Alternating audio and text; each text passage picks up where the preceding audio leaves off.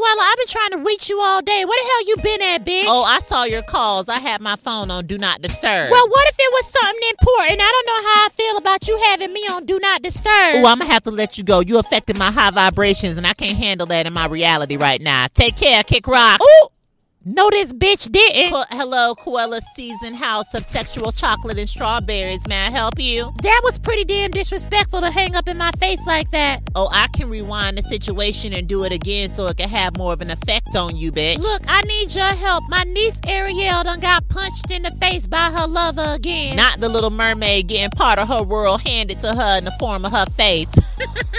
Koala, that's not funny. Are you gonna help me or not? As long as I'm back by 8 o'clock, that's when me and Maleficent plan on having a Fresh Prince of Bel-Air marathon. I thought Will Smith was canceled. Probably in your unseasoned Matrix. Now let's go help your unseasoned sardine niece before she gets punched in the face again. Ariel, bring your ass and stop acting like you fell down the stairs because that bullseye said something different. I know that's right. You didn't run into a wall. That fist ran right into you. Now who we knocking out today?